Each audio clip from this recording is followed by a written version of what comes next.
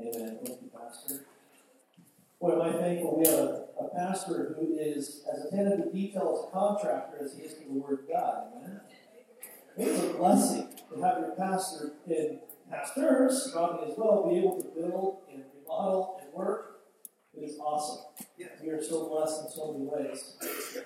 I got a word tonight that God's been working in my heart very deeply. Anybody ever go through seasons of process where they're deeper than other times? You say yes, amen. So the last few weeks, God's really been taking me into an area of personal revelation. And in that, God has revealed shortcomings that I've had. He's revealed things that I haven't done well, things that I have done well. And so there's been some spiritual reflection that God has taken me through. I know many of you have done that and gone through those times. And so tonight, I want to show you something that God worked into my heart. So I hope this will encourage everybody, but I definitely have to bear some things from my own heart what God has shown me tonight.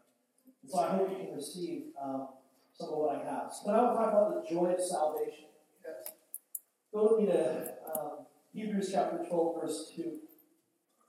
We're going to read a couple verses to establish foundation, and then we're primarily going to look at Luke 15. Hebrews 12:2 says, looking unto Jesus, the author and finisher of our faith. And Pastor, a few months ago, broke down this word, the archegon. How many remember the archegon? What a powerful word to describe the Lord, the originator and the sustainer. The origin and the one who keeps it going. So he's the author and the finisher. It's a good translation. He's the beginning and the end, but he's the origin and the sustaining of our faith.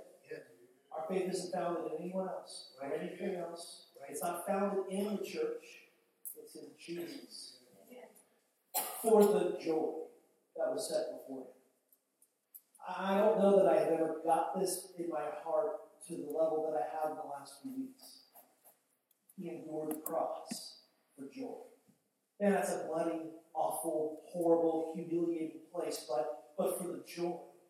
He endured the cross, despising the shame, and he has sat down in the right of the throne of God. Now, I think the King James will say the right hand of the throne of God, but the picture, it's not the hand. There's no hands. God is not in heaven with hands.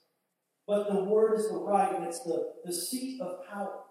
And if you notice, the Lord has sat down on the throne. It means he's not getting up. You see, Jesus has taken the entirety of the power of the heavenly. He's in. There's nowhere else to go. He's the archegon of our faith. He is the power of God. He's everything. He is sat down in the right. He is the very power of God going forward in the church.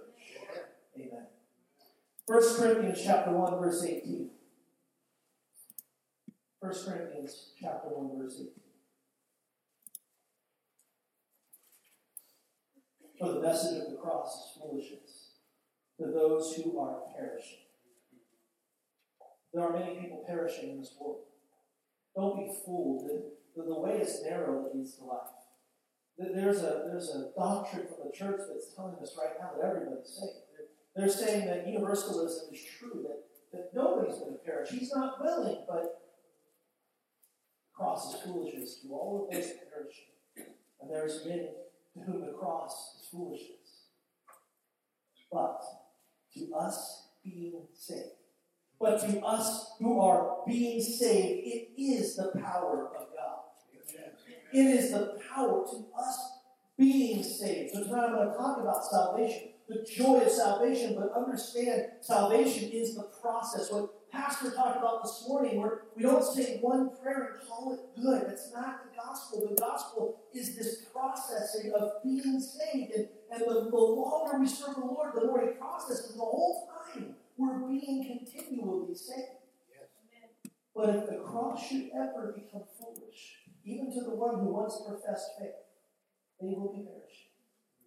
Cross alone. Man is the power of God. It is not foolishness. And finally, Luke chapter 15, verse 7. And you will stay in Luke 15 most of the rest of the service. Luke 15. I say to you that likewise, there will be more joy in heaven over one sinner who repents than over 99 just persons who need no repentance. Lord Jesus, we thank you tonight, God, that we can come. That we can come freely in this country and worship you and hear your word. And tonight, God, you have moved by your Spirit as we have lifted up your name in praise. And we have worshiped in our giving, God. And I know you've received that from the saints tonight. I ask you, Lord, now that the speaking of your word, and the reading of your word, and the preaching, that you would go forth. God, that you would speak to the hearts that are here tonight. Help me, God, to deliver what you have put into my heart. Help me deliver it in a way, God, that causes the body to be encouraged in you and to see a thing, to see the joy of salvation in their life, in their families' lives, and always in you. I pray this Lord in your name. Amen. Amen. Jesus is the captain of our salvation. It's that same word for author and finisher. It's that same amazing description of the origin and the sustaining of our salvation. It's all in Christ. There's salvation in no other name. There was no other way to be saved. There was no other religion outside of Christ that can save you or save your children or save your children's children. He is the captain of salvation, the origin and the sustainer of it. God began to speak to me, and really I should phrase it this way. I began to listen a little closer. You ever been sleepwalking in your faith? You think everything's right. I mean, I know I'm serving the Lord.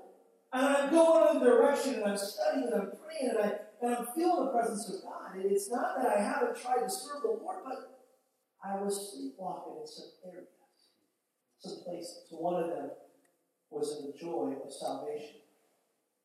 I began to look at my family just as a worldly man and having joy in my children and my wife for very physical, worldly things.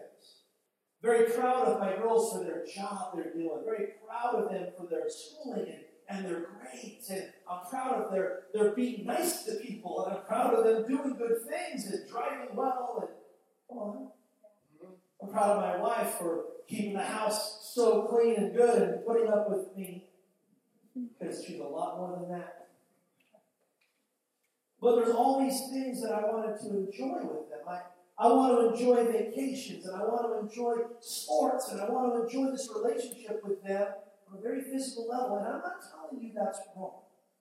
I'm not saying we don't find joy in our family in the day-to-day. But I left my joy there. You see, I had found my joy in my family just in the day-to-day. The Lord began to reveal in my heart that my family, the salvation of them comes before everything else. As a priest in my home, as one who should lead my home, my prayer daily for my children should be that they come to know the Lord Jesus Christ in full revelation, that they walk in salvation, they walk in the strength and the power of the Lord. And I had left that prayer off. I hadn't been putting that as my forefront. I wasn't seeking God. And in the youth group, I had to apologize to some of the young people. That's humbling. They're like, the Lord changed something. See, I'm doing the best I can to keep the enemy out. I'm doing what I can to keep things out, but was I leading them in? You see, Adam in the garden, he wasn't really guarding it too well. He wasn't keeping the serpent out. The serpent got in, and so I thought, well, I got to keep the serpent out, but there's a tree of life that we should be eating from. So there's two trees in that garden, and if I'm guarding the one, but I'm not putting forth the other, I'm still short. And so even if I was trying to do right in one area, I leave off the other. You see where you can come up short. So God began to show me this and said, look, the cross of Christ is a landmark. In our nation, we have the Statue of Liberty. It's a huge landmark. Anybody ever been to it? We flew over it. I got to just briefly kind of see the direction it was in. We couldn't go see it, but it sits out there in the ocean, and they said it was put up in the late 1800s, and when immigrants would come in, they would see that set, and they'd come to New York in order to file as immigrants and try to become citizens. They had to come to New York, and they would see the Statue of Liberty. It said they would have this beacon of hope. They would get this great hope that they had arrived. They saw the liberty, and they had come thousands of miles from Europe, and they had left families and homes and stuff and materials. They had left everything they knew for this chance at life in America.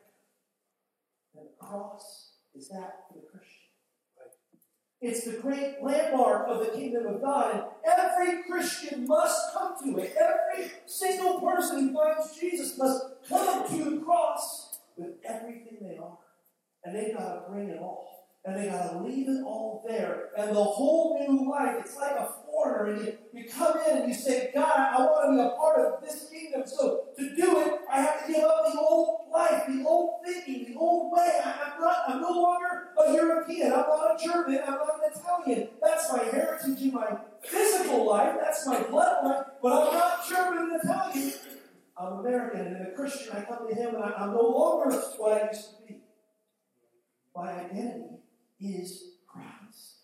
And that point of the cross, it's the landmark. It's that monument for the Christian, and it's also planted. It's a beacon of hope and light. It's planted on the hill of Golgotha. It stands as a testimony. It's planted up, and it oversees the Jewish faith where it came to its final conclusion. It is finished, the Lord said. He brought it forth through Judaism, and to the Romans, and to the Greeks, and to all the known world. That cross stood. It stood on that hill, and it told everybody, this is now the way, this is the truth, this is the life, the Lord Jesus Christ, and He stamped it, He marked it, He planted the flag at Golgotha. Right. And then He sealed it with His own blood. Every drop poured out, every bit that He had. You see, the Lord, when He came to the cross, He left nothing behind. He left nothing. He gave it all. He gave everything He was, everything He had. He bled every drop of blood. And so He didn't do anything that He's not expecting of you. He did it all. He brought all. And so now He says to us, you too, likewise, you repent, you come to the cross, and you bring everything you are, your hopes, your dreams, your desires. Nothing less works. It can't, because this is the monument. This is the landmark. This is the entrance. This is how we come in. Sojourners in this life, and we have to find Christ. Now, it's the beacon of hope and light. Romans 1:16. For I am not ashamed of the gospel of Christ. For it is the power of God for salvation for everyone who believes. I'm not ashamed of the gospel. But what am I doing in my home? Acting ashamed. See, if I can't talk about it, if I can't live it out, if I can't bring every part of me to my children, and I have to sit them down at the kitchen table and say, look, I've experienced some things in the Lord. There are some landmarks in my past and places that I had to come through. I had to give to Christ, and this is what God did in me, and this is who I am because of Jesus, and you need Him.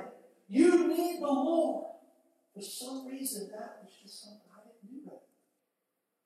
I was content watching a movie, or going to a ball game, or just keeping some bad things out. And I'm telling you this not to scold anyone here. I don't know how you raise all your families. I'm telling you that the cross of Christ stands as the power of salvation in the Lord. And I, as a priest in my home, as a man in my home, and my wife as a mother in my home, we must bring our children to the cross.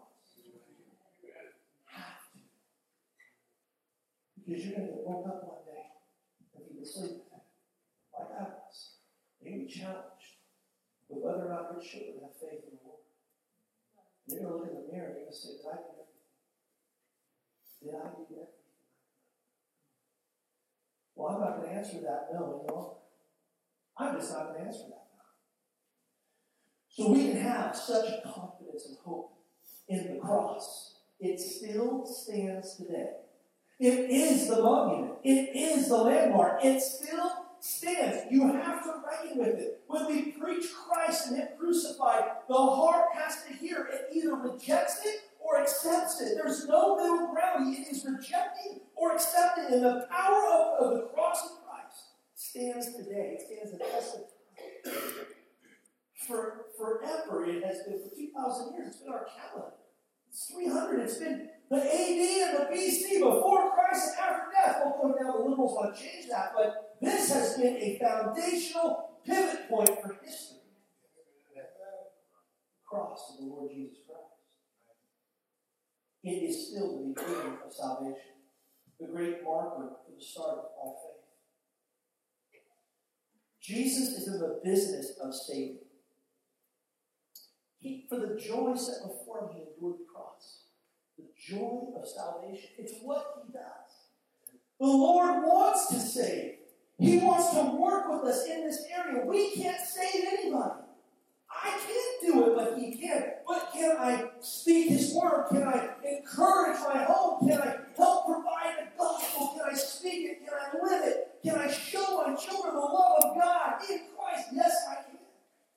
And in that God speaks, in that God will speak, and he saves. I can't save them. You can't save them. The pastor cannot save anybody. He cannot reach down to the human heart and cause repentance and save any one soul here. But I'll tell you what he did. In my life, he spoke into my life. He encouraged my life. Pastor Rodney encouraged and spoke the truth of the gospel and then lived the gospel. And something told me, I heard it. I saw it. I read it. And as I began to pray, God began to reach into my heart, into my life. And God began to say, okay, I'm going to wash you. I'm going to cleanse you. I have a whole new life if you choose it. I said, yes, God, I choose it. It's really that simple. But it's a powerful work of the Lord. We're instructed by Paul to give the reason for the hope that's in us. I gave the hope that was in me to my family, but I didn't give the reason for the hope that was in me. I gave the hope to the youth. But did I always give the reason for the hope?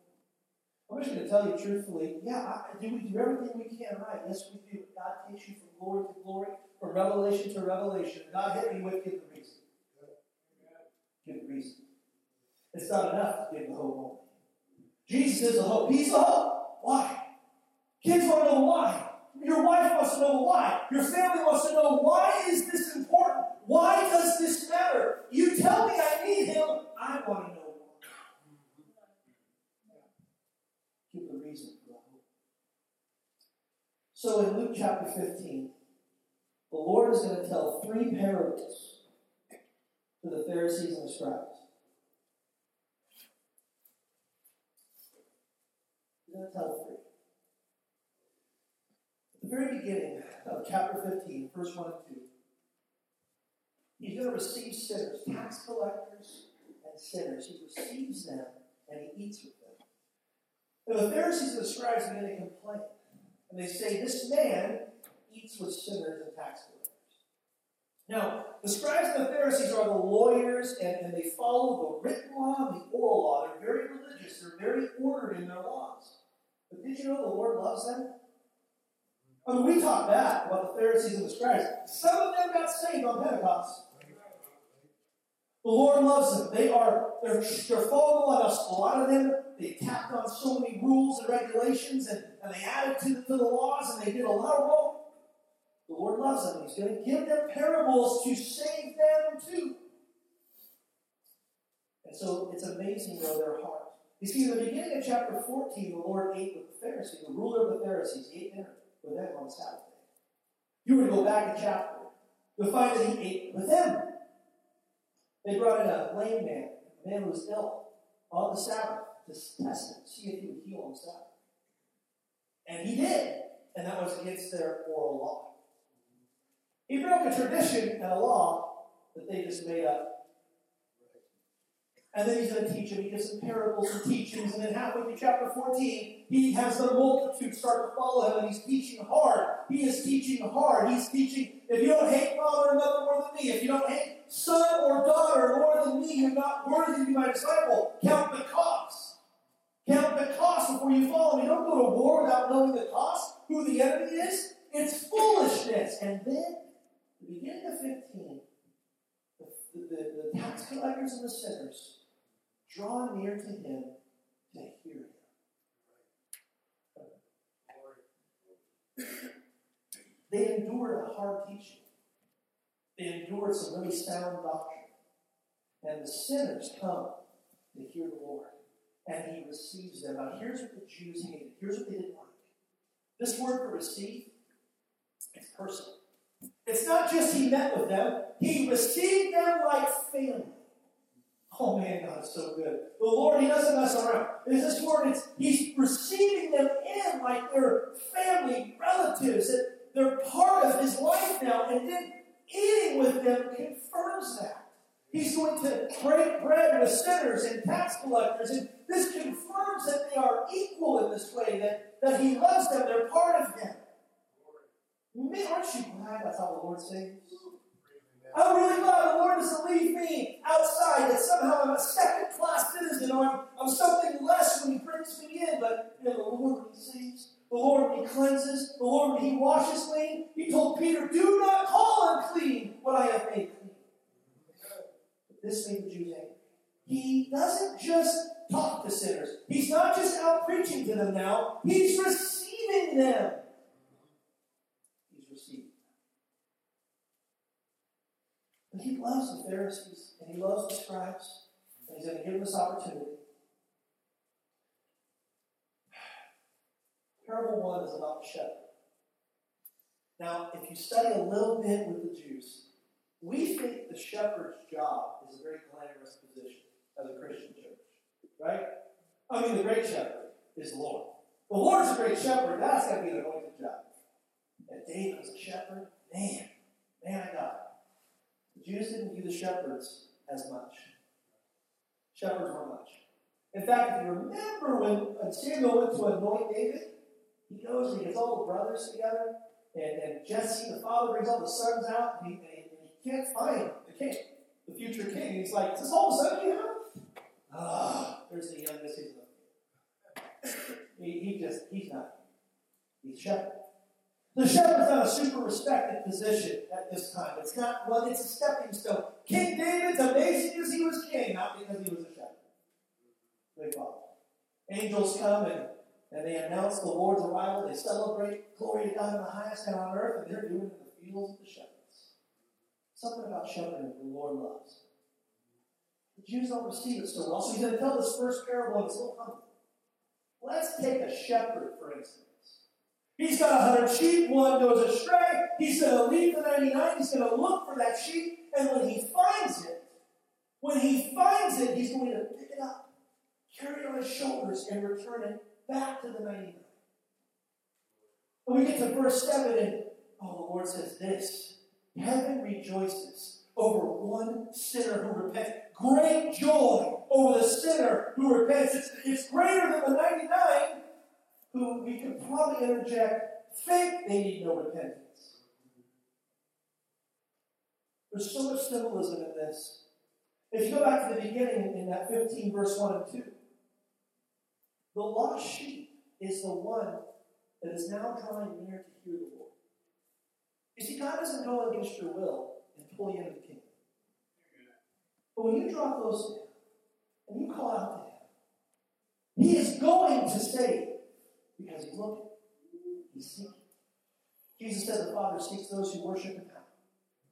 Spirit and in truth. Not perfect life and no mistake. Not one who's never sinned, but those that are worshiping in spirit and truth. He's looking, he's seeking. He is seeking those who are lost. And if we call out to him, he will answer. If we call out, he's looking, he's seeking, he's trying to find. And so the ones that draw close, the ones that say, I want to hear him, whether you are a tax collector, the worst of the worst, a traitor to the Jewish faith, a tax collector had given up literally their love for Judaism in order to serve Rome and extort the people of money, thieves, liars, traitors, even a tax collector who says, I want to draw near, I want to hear him, God receives. And the sinner, it's the detestable ones. It's every kind of filth and sin you can think of is all included in this word. And if those are drawing near, saying, I want to hear you, God. Speak to my life, Lord. I want to hear. I want to be saved.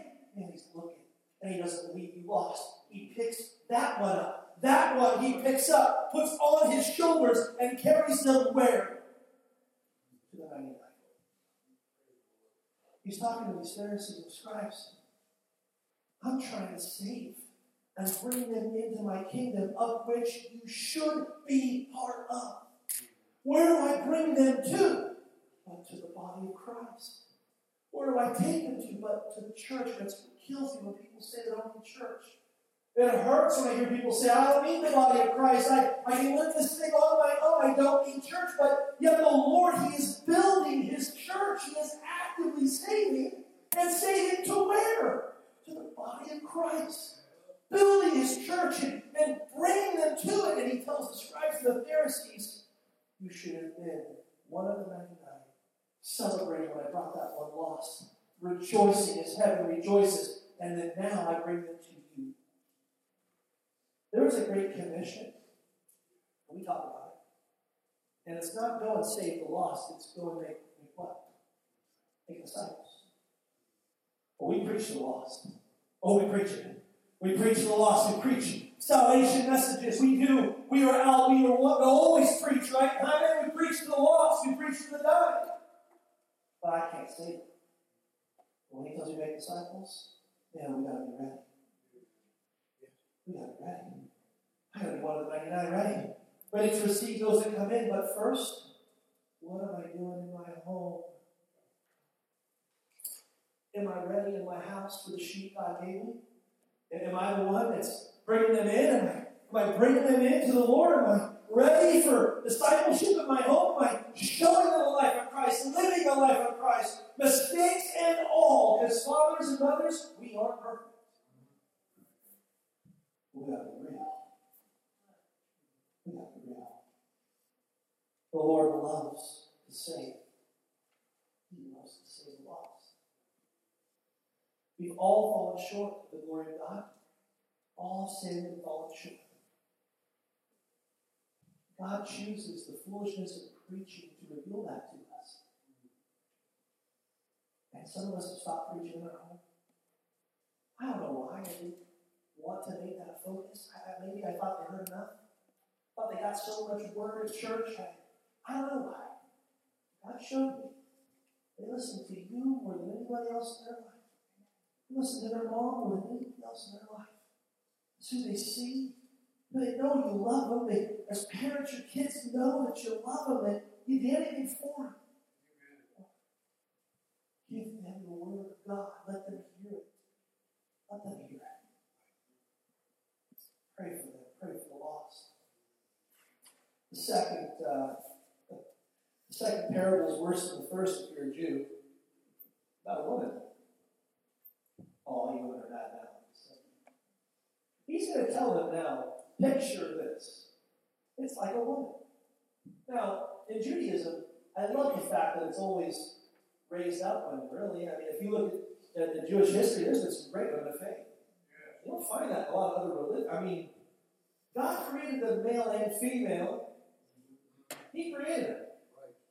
There were some great women of faith, but the Jews, they don't like thinking like a woman. And all our men today need to stop thinking so much like women. But in this case, the Lord's going to bring some humility.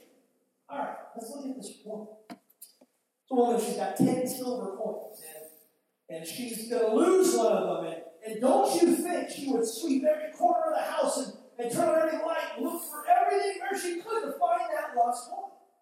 And then when she's found it, she would call her neighbors and her friends. And they're going to get together and they are going to rejoice because she's found the lost coin. And they have to agree. Now, when I first read this parable, I thought, 10 silver coins in this one, is that really that big of a deal? Do you really call all your friends and neighbors to celebrate a coin? But see, in that day, they didn't use money as much as we do. They had a barter system. They used to trade labor and they trade items they made. Money was a special thing for special causes. Most likely for this woman, I was reading what the scholars said, what the commentators said, because I couldn't figure it out. They said, well, most agree this was her dowry.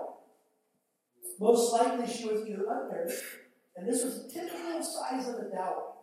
And her father has probably passed away, and this is what they would have understood. They would have understood that she's carried this amount of money for a reason. These 10 silver coins represent possibly her future, her dowry, and sentimental again.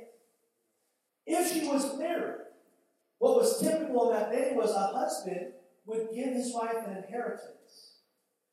Many times if a husband died and you had a widow, you read all the time, they weren't provided for unless they had sons. It's very hard for a woman to provide for herself. In fact, the church is going to be instructed to provide for whom? Widows and orphans, because they can't provide for themselves. So a lot of husbands would create an inheritance, and that inheritance would be about this amount of money. And if he died, this would allow his wife a way to get her things and move somewhere, or at least have enough provision until she found another husband. I know that sounds weird, but that's kind of the provision that a good husband would give. It had sentimental value, and it had real world value. To lose a tenth of that would have broke her heart. It would have broke her. It would have crushed her. She would have done all she could to find that. It meant so much more than a little bit of money. And the Jews knew this, and they used this as another example. He said, you understand now the thought of a woman in this condition and what she would need. This is how I seek sinners. Man, I value them. They're my inheritance. I went to the cross to pay for the lost. I will die for the lost. I will bleed every bit of my blood to seek and save the lost. And that's how valuable these are to me. That's why I receive those that are hearing me, those that are coming to me, any of those who want to repent and change. I want to receive because they're this valuable. This word repent is metanoia. We know to change your life, to change your purpose, but I read this definition by a Greek scholar. He said, it's a change of purpose after being with. I thought, man, when I met Jesus, when I got with Jesus, I want to change everything. The first time I met the Lord, and I heard him in the preaching of the gospel, and I began to think about him, and I was like, Lord, I don't know everything about you. I'm 16 and a half. I don't know all the ins and outs, but I'm hearing this word, and I know that you died for me. I know that you're calling for me. I know, God, you want to save me. I don't understand all of it. But I began to worship him. I was praising him, and I began to be with him, and I began to understand he was with me. Something changed. I told myself, I want the life of Christ. I began to speak to my inner man. I began to change my purpose after I did it. I love that definition. This is when heaven rejoices. Not when a group of people say a prayer. And I'm not trying to mock great big evangelistic events, but that's not rejoicing in heaven because some people said a prayer, but the repentance, that is where joy comes. This is where the Lord receives them, and his joy is full. It's why he endured the cross, for this joy. And he wants you and I to partake in this joy. Don't short yourself out of the joy of God. And I feel like I shorted myself out of the understanding of his joy. Because when we talk about salvation, oftentimes it's with negatives. We're dealing with sin.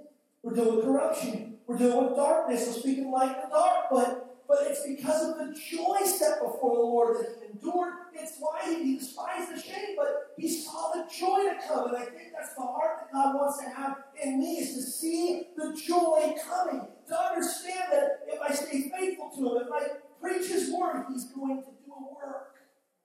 If he can move and he can call and he can speak, our young people are going to hear him. How many of them are going to come to him? How many of them are going to say, I want to repent? I believe many will come if we are willing to spread this joy, this gospel. Those in our world can hear it and have opportunity to come. So finally, prodigal. And I'm not going to spend a lot of time here on the other side.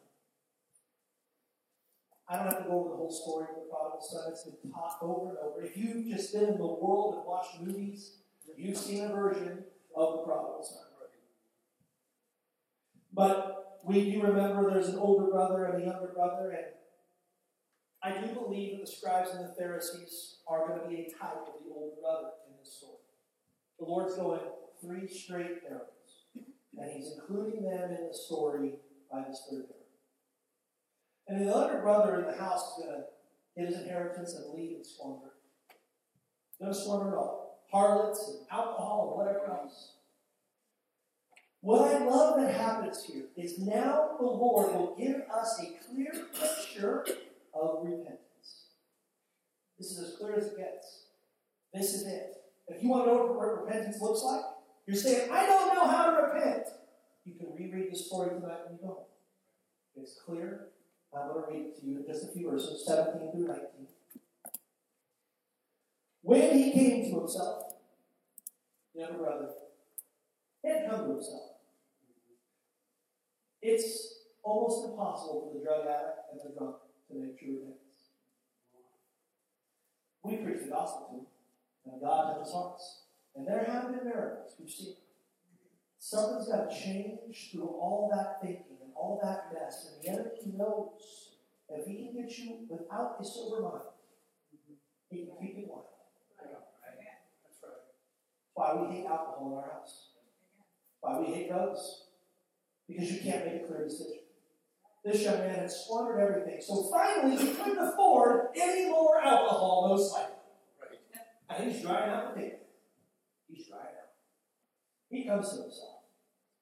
He comes to himself and says, how many of my father's hired servants have bread enough to spare, and I perish with hunger? My physical body is dying. Ravaged by sin, he recognizes I am dying. I will arise, I will go to my father, and I will say, Father, I have sinned against heaven and before you. I am no longer worthy to be called your son. Make me like one of your hired servants. And then he arose and came to his father. When he was still a great way off, his father saw him and had compassion and ran and fell on his neck and kissed him. Repentance is going to start with humility. You cannot come in with pride. You cannot. If your children have pride, if someone you're praying for has pride, pray against that. The step one is humility. Start praying, God, break their pride. Don't pray they get all these things in this life. Don't pray God bless them with money, bless them with power. Don't pray they get blessed with everything. Pray that God break their pride because they're not coming in. But they need humbleness. They need humility. And step one of repentance is a humble heart. He comes to himself and man, if I could just be a slave, a hired worker in my father's house, I wouldn't starve.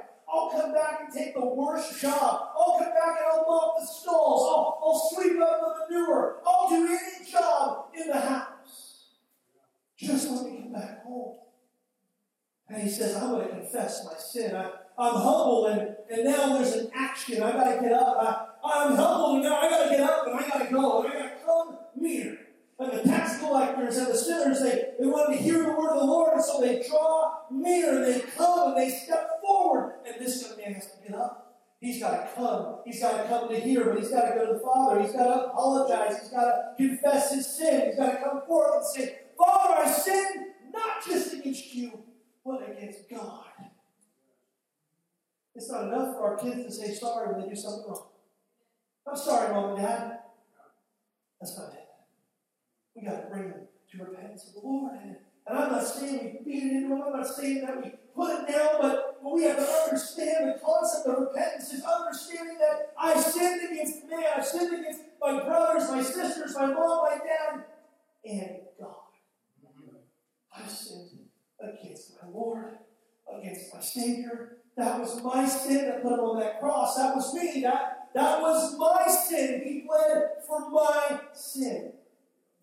If we're not humble, we won't get it. And then we got to have action. Repentance requires a change of mind, a change of direction. Get out of the pig pen and go. And we know that. And he gets up and he goes. And then the Father does something. He's seeking the Son.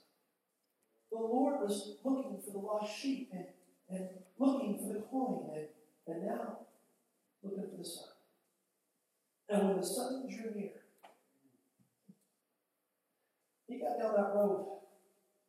That's when the Lord runs out to meet him. And that's when the Lord comes and picks you up and puts you on his shoulders. And that's when the Lord puts the robe around you. And that's when the Lord puts the ring on your hand and says, you're received into the family. You're brought into the family of God. You are not just forgiven. You're washed clean and you are restored into the family of God.